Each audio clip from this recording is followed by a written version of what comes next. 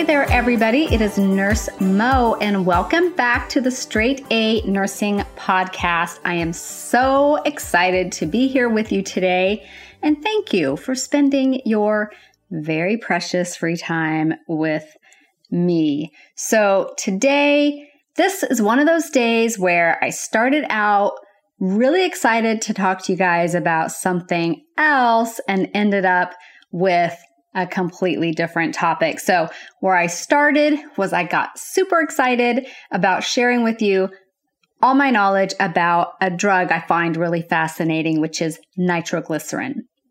Once I started really diving into nitroglycerin, I realized, wow, we really should talk about angina and stable angina and unstable. And then I got into, well, if we're going to talk about unstable angina, we really should talk about acute coronary syndrome. So that's where we are today, talking about acute coronary syndrome. Those other topics are in the works. So in the coming weeks, you can expect to see blog posts and podcasts about angina, the different types, and the drug nitroglycerin.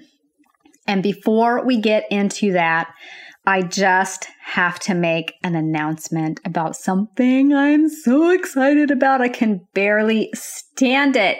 So if you've been listening to my podcast for a while, or reading the blog, or interacting with me on social media, you'll know that I have been working on something called Nursing School Boot Camp for about 2 years.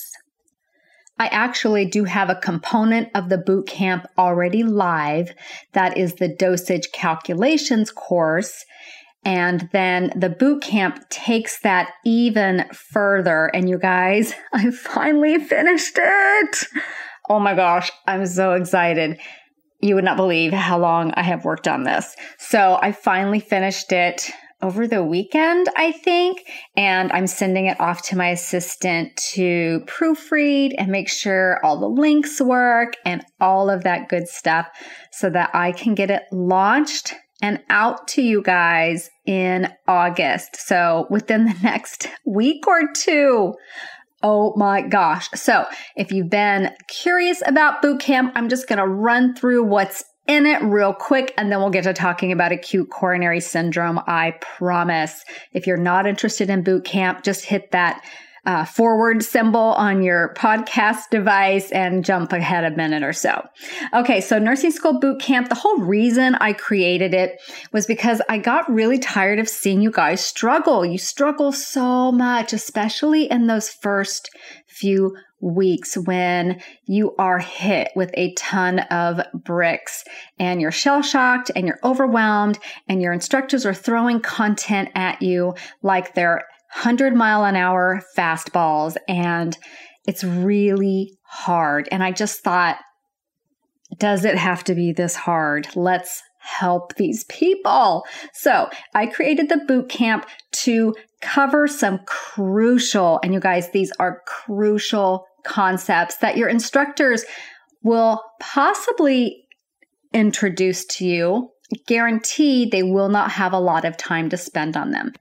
And the reason for this is simply that they are tasked with a huge job in those first few weeks, and that is getting you enough basic knowledge and safety information so that you can go to clinical and A, be able to learn something, and B, not hurt anyone.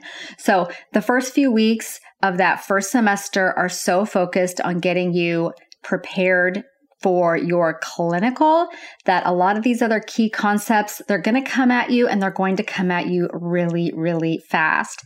And once you're behind in nursing school, you're sunk. You are sunk. We had a guy who was so bright first semester, and something happened. I don't know if he got sick or his mom got sick. Something happened. He didn't even miss that much school. Maybe he missed a week of class and he couldn't catch up. He dropped out of the program, and he was doing great and he was really smart.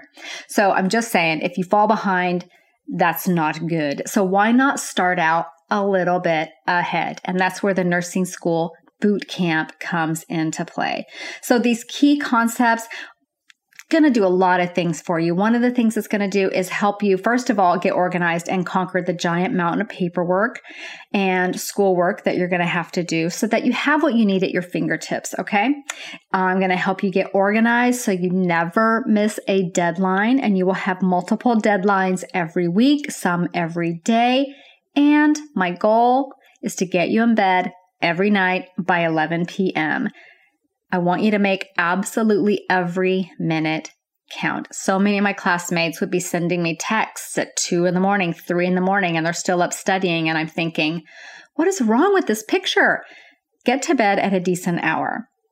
I will teach you a fail-proof method for dosage calculations. This works with 100% accuracy every single time. And those of you that have already taken the dosage calculations course already know this. I'm going to provide you with 7 powerful tools to decode and demystify NCLEX style questions, which will be the basis of most, if not all, of your nursing school exams. I'm going to introduce you to what's called the nursing process and how it can help you answer test questions and know what to do in clinical. I'm going to provide guidance on developing your critical thinking, which is huge and a huge roadblock for new students. So developing your critical thinking and clinical judgment. And we'll be doing this utilizing the framework that really is going to start playing a much bigger role in that next generation of the NCLEX.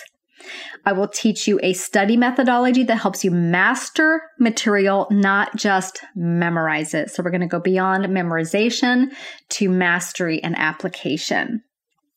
We'll cover common medical terms and abbreviations that will help you grasp the meanings of a whole new language very quickly.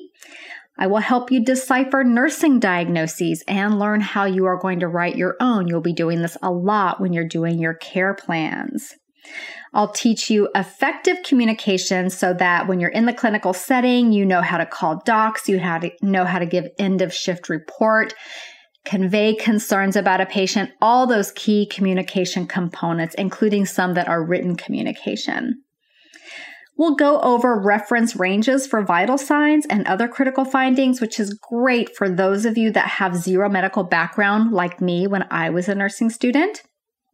We'll also go through a comprehensive review of electrolytes and all their key roles in the body, because that is really good background knowledge to have when you're taking care of patients when they have abnormalities with their electrolytes. And that's a lot of people, you guys. We'll also look at an overview of the fluid compartments and fluid shifts in the body. This is really that backbone, that ground level understanding of hemodynamics, which you're going to get into more in second semester, but you will be looking at hemodynamics in a very basic way in first semester, and it's really great information to know about your patient. I'll teach you how to thrive in your clinical rotations, okay? Not just get through the day, but thrive in those rotations. I'll give you tips on completing care plans with confidence and provide testing strategies that absolutely work. And there's a whole bunch more. Those are the highlights. I'm sorry if you bumped ahead for a minute thinking you were going to get past this. I apologize. I had so much to say about boot camp. So if you're interested, go to the straightanursingstudent.com website. And on the right-hand side of the webpage, there's a little spot that says, I want updates and tips. And you can choose the boot camp list or the straight A nursing list. If you choose the boot camp list, I'm just going to send you stuff about boot camp. If you want stuff about boot camp and all the other cool stuff we do at straight A nursing, then sign up for the straight A nursing list. And if you're already on there, you can look for information to come very, very soon. Okay, so let's talk about acute coronary syndrome. Oh, and one more thing. For those of you that have already taken dosage calculations, you'll get a coupon code so that when you take the whole boot camp, it accounts for the fact that you've already taken part of the course. Okay, moving on to acute coronary syndrome. So what is this? This is a syndrome of basically unstable angina and myocardial infarction. So when the oxygen supply to the heart is cut off or very greatly reduced, you get into that acute coronary syndrome territory. And again, that's going to cover like myocardial infarctions and what we call unstable angina. So we have stable angina and unstable. So what is angina? It is characterized basically whether it's stable or unstable, based on how dangerous it is for the patient and how easy it is to make the symptoms go away and what causes the symptoms. So when we say a patient has stable angina, that's typically chest pain angina that's caused by exercise or stress, something like that, and can be relieved by rest or taking a nitroglycerin pill or nitroglycerin spray. Unstable angina, which is where we're talking about here with acute coronary syndrome, that's going to require more intense, more immediate intervention and is considered a medical emergency.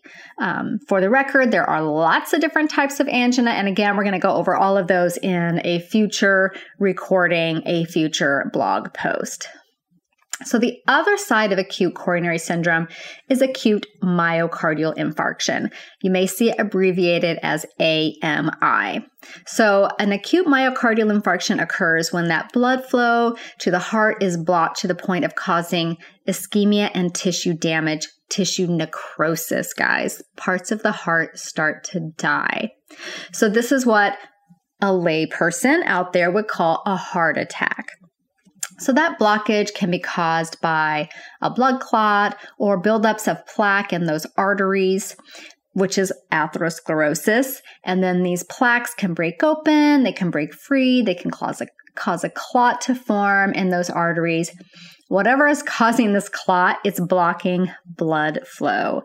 And when you block blood flow, you block oxygen. So that part of the heart distal to that blocked artery isn't getting any oxygen and it's dying. So we have to act fast. So symptoms of an acute coronary syndrome, very important for you to be able to recognize them. This will be on exams. And if you find yourself down in the emergency department, working in the inpatient setting, you want to be on the lookout for things like this, especially when you have patients who are at high risk. So the symptoms of acute coronary syndrome, the hallmark sign, chest pain. This can be described as pressure, chest tightness. There's an elephant sitting on my chest. Could be described as a feeling of fullness. So one of the things you'll learn in your adult assessment class, most likely, is how to do a pain assessment. And one of the things about chest pain is that a lot of things can cause chest pain. So you'll be learning how to take a very thorough pain assessment, which is what is the pain level? What is the quality of the pain? Does it radiate anywhere?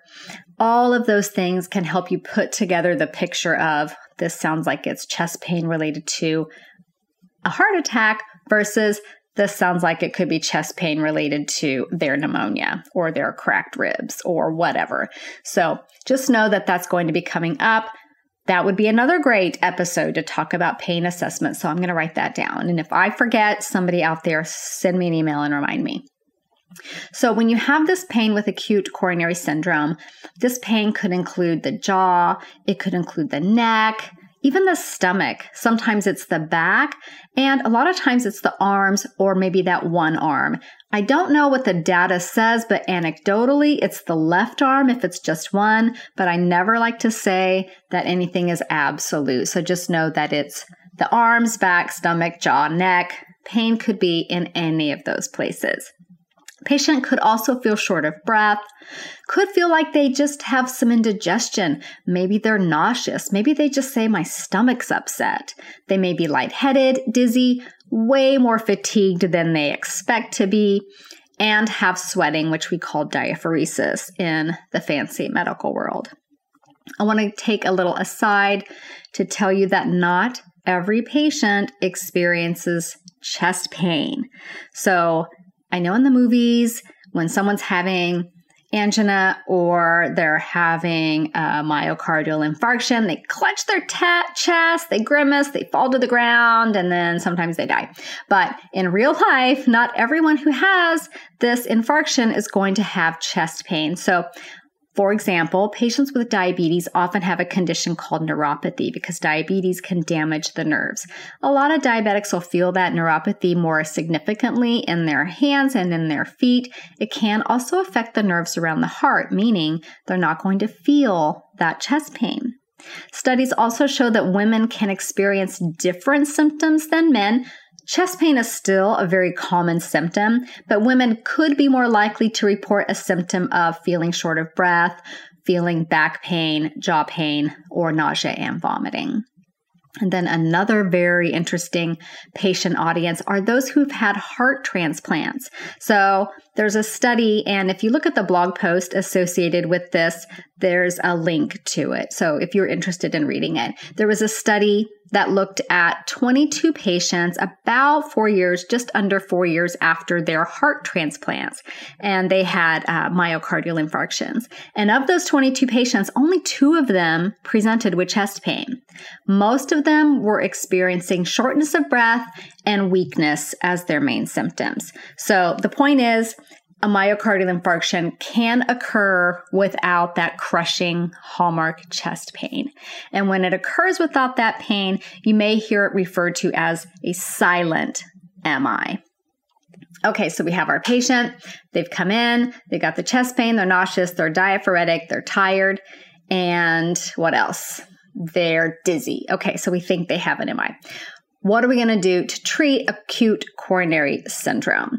So when you're looking at acute coronary syndrome, I like to go by the ACLS guidelines that are determined by the American Heart Association. Of course, you're probably always going to defer to what your instructors are telling you, or if you're in clinical, what your hospital's policies and procedures are. But this is the ACLS guidelines for treating acute coronary syndrome.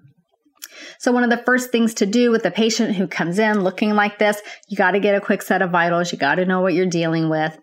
Oxygen is recommended for patients who have shortness of breath or an O2 saturation level less than 94%. So even though 90% is normal, we want to make sure we don't get below 94. Someone's going to get an IV in the patient. When they do that, they're going to draw some labs. And we're also going to want a 12-lead EKG done right away. An X-ray could be ordered. When it's done, could be determined by the severity of the patient's symptoms. If they're crashing right now, we may wait on the X-ray, but if we have time, we may want to get that X-ray. So as I mentioned, we're drawing some labs. And the reason for this is that we're looking at things like markers that indicate tissue necrosis is occurring in the heart. Those are called cardiac enzymes. We're looking at coagulation studies, we're looking at lipid profile, and a metabolic panel. What you're really interested in, probably the first thing your brain's going to go to is those cardiac markers. So the 3 main ones that you'll be looking at are myoglobin, troponin, and CKMB. So the first one that's going to rise is myoglobin, and that's typically about 30-ish minutes, it'll start to go up.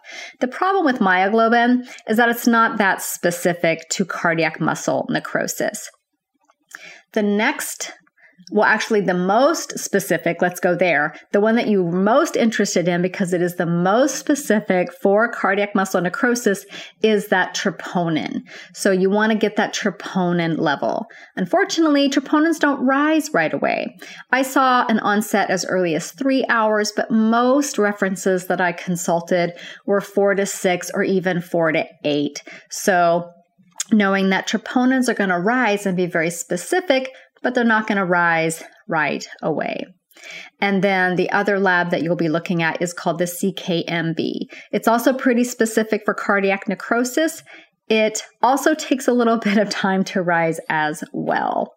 So when you're doing those troponins, most likely what will happen is the medical doctor or nurse practitioner or whoever is ordering this is probably going to have you do serial troponins or serial cardiac enzymes. And when we say something is serial, we mean we're going to do one now, we're going to do one in so many hours, we're going to do one again after that, and we're going to do a series, and we're going to look at the trend. Because what will happen is this troponin is going to rise, and then it'll peak, and then it'll start to come down. So we really want to know if the troponin is continuing to rise, meaning tissue necrosis is continuing to occur, or have we reached our worst part and now we're coming on the way back down. So if you hear someone say we're doing serial troponins or serial cardiac enzymes, that's why, and that's what they're talking about. You also may hear people use an acronym. When I was in nursing school, it was MONA, and that's what everybody called it, even though if you were to put the letters of the acronym in the order of importance of intervention, it would not spell MONA. It would spell like OANM or something like that. But if you hear someone say MONA, they're talking about this kind of bundle of things to do for a patient in acute coronary syndrome. So we already talked about the O, which is oxygen. The M is for morphine. And then the A is for aspirin. And the N is for nitroglycerin. So the ACLS, American Heart Association guidelines, essentially say oxygen's going to go on first if you need it. You most likely will. Aspirin, if it's not already been given. So you want to ask if the paramedics gave it, which if they're good paramedics, they did, or maybe the patient took it at home because they thought, oh my gosh, I think I'm having a heart attack. I know I need to take some aspirin. See if they've already had it. If not, they're getting aspirin unless they have a severe contraindication, of course. The N, again, is nitroglycerin. That's that sublingual little tablet, or there's even sprays that go under or on the tongue. So one thing to know about nitroglycerin, and we're going to talk all about nitroglycerin because it's so much more than just this. But if you're looking at a patient with acute coronary syndrome that you suspect is having an MI, you need to look at that EKG before the nitroglycerin is dosed. That's because the American Heart Association ACLS guidelines do not recommend it in a right ventricular infarct. So when the right heart is infarcted, that right heart is dying, you have right heart failure. And in right heart failure, that heart needs more preload, okay? Nitroglycerin is going to cause less preload. So be very aware of what's going on with your patient and the locality of their infarction. And if you don't yet know what preload is, don't worry about it. Just know, look at the EKG, make sure the provider, the prescriber, whoever sees that EKG before the nitroglycerin is given. Then that narcotic, that morphine, could also be fentanyl or Dilaudid, but morphine is most of the time the medication of choice, and that's going to relieve some pain. So MONA is your acronym, even though it's not always in that order and probably never is in that order because that's not the ACLS, American Heart Association guidelines, but it's easier to say than OANM, okay? All right, so based off that EKG, so it has another helpful purpose. It's going to help the physician determine if the patient's having a STEMI or an N-STEMI. So a STEMI is an ST elevation MI. That's where that segment between the S of the QRS and the T wave is elevated. That patient is most likely going to get reperfusion therapy stat. So they're going to the cath lab. And then based on that patient's history, their full clinical picture, all of that, there's going to be a bunch of meds they're going to get, like ACE inhibitors, angiotensin receptor blockers, maybe some statins if their cholesterol's high. Beta blockers are used a lot to prevent remodeling after an infarction, and then antiplatelet agents and anticoagulants. And then if they're having an N-STEMI, they're having an infarction, but their ST segment is not elevated, or they're having unstable angina, these patients can get that nitroglycerin. It's going to open up those coronary arteries, hopefully help their pain, maybe also be getting that angiotensin receptor blocker, antiplatelets, anticoagulants like heparin. And then high-risk patients, again, statins if they need it. So, what is going to put a patient at risk for acute coronary syndrome? So there's lots of things. Some are modifiable and some are unmodifiable. So when we say a risk factor is unmodifiable, these are the things that the patient has no control over: their age, their family history, things like that. So for acute coronary syndrome, that would be age. Okay, the older we get, the greater risk we have. Family history of heart disease is going to put someone at a higher risk for acute coronary syndrome. Past history of a stroke or a family history of a stroke as well.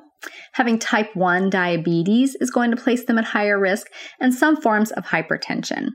For example, hypertension often is kind of piggybacks on with renal failure. If your patient's in renal failure and it was not because of their modifiable activities, they could have hypertension. That is of no control to them.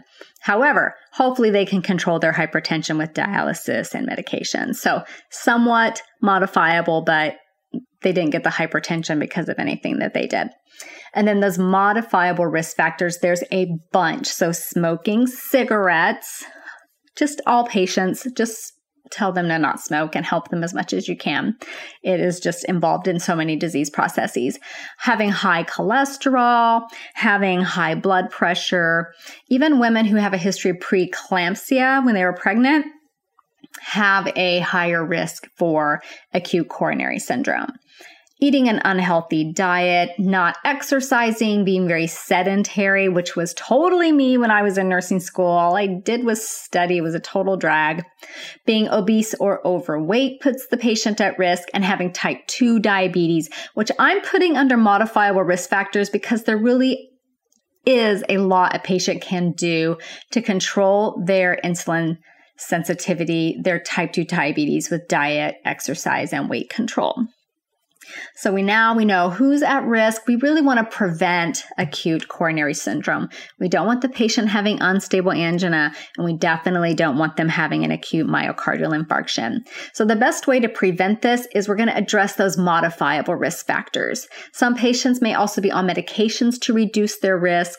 This could be aspirins, antiplatelet agents, statins, again, to keep their cholesterol levels down. They could be on medications for blood pressure like ACE inhibitors, beta blockers, calcium channel blockers, a drug called ranolazine, which is, I believe, a sodium channel blocker, which helps keep the coronary arteries open. I'm just learning about it, but I believe that's what it is about. And also having that nitroglycerin at home, handy if they do feel that angina pain, getting those arteries open ASAP can help. We also have patients who've got this coronary artery disease. They may need a stent to keep the arteries open. So they will go to what's called angioplasty and get a stent placed. They may even need cardiac bypass surgery. So when you hear people talk about a CABG, that's an acronym or an abbreviation, CABG, coronary artery bypass graft. And when we talk about this, we'll often refer to the number of coronary arteries that were bypassed, like a quadruple bypass means 4 arteries were bypassed, or a quintuple bypass. Patients with severe diffuse coronary artery disease can get multiple bypasses. So as for those modifiable risk factors, you're going to do a lot of patient and family education. So this would be things like smoking cessation. Provide them with information. Your hospital where you're doing your clinicals will likely have resources available that you can provide to them. Support losing weight and exercising. So this would be getting that family in there to be their cheerleader, be their support system. They may need a dietitian consult to maximize their nutrition. They may need diabetes education if they've got that type 2 diabetes and they really want to get it under control. So that in a nutshell is acute coronary syndrome. Like I said, I'm currently working on those companion topics about all the different types of angina and nitroglycerin, which is so much more than popping a tablet under the patient's tongue. So check back on those soon. Remember to sign up for the email list if you're interested in the boot camp. And if you are a nursing school educator, I know I have some educators that tune in once in a while. I do offer multi-license usage for schools, and I'm working that up now. So reach out, send me an email. I would love to talk to you about it and send you a demo. Thanks everyone for listening in, spending your time with me today. I love being here with you guys, and I hope you're enjoying whatever activity you're doing while you're listening to this podcast. Hopefully you were outside for a walk or doing something productive, and that makes you happy. Take care, and we'll talk soon.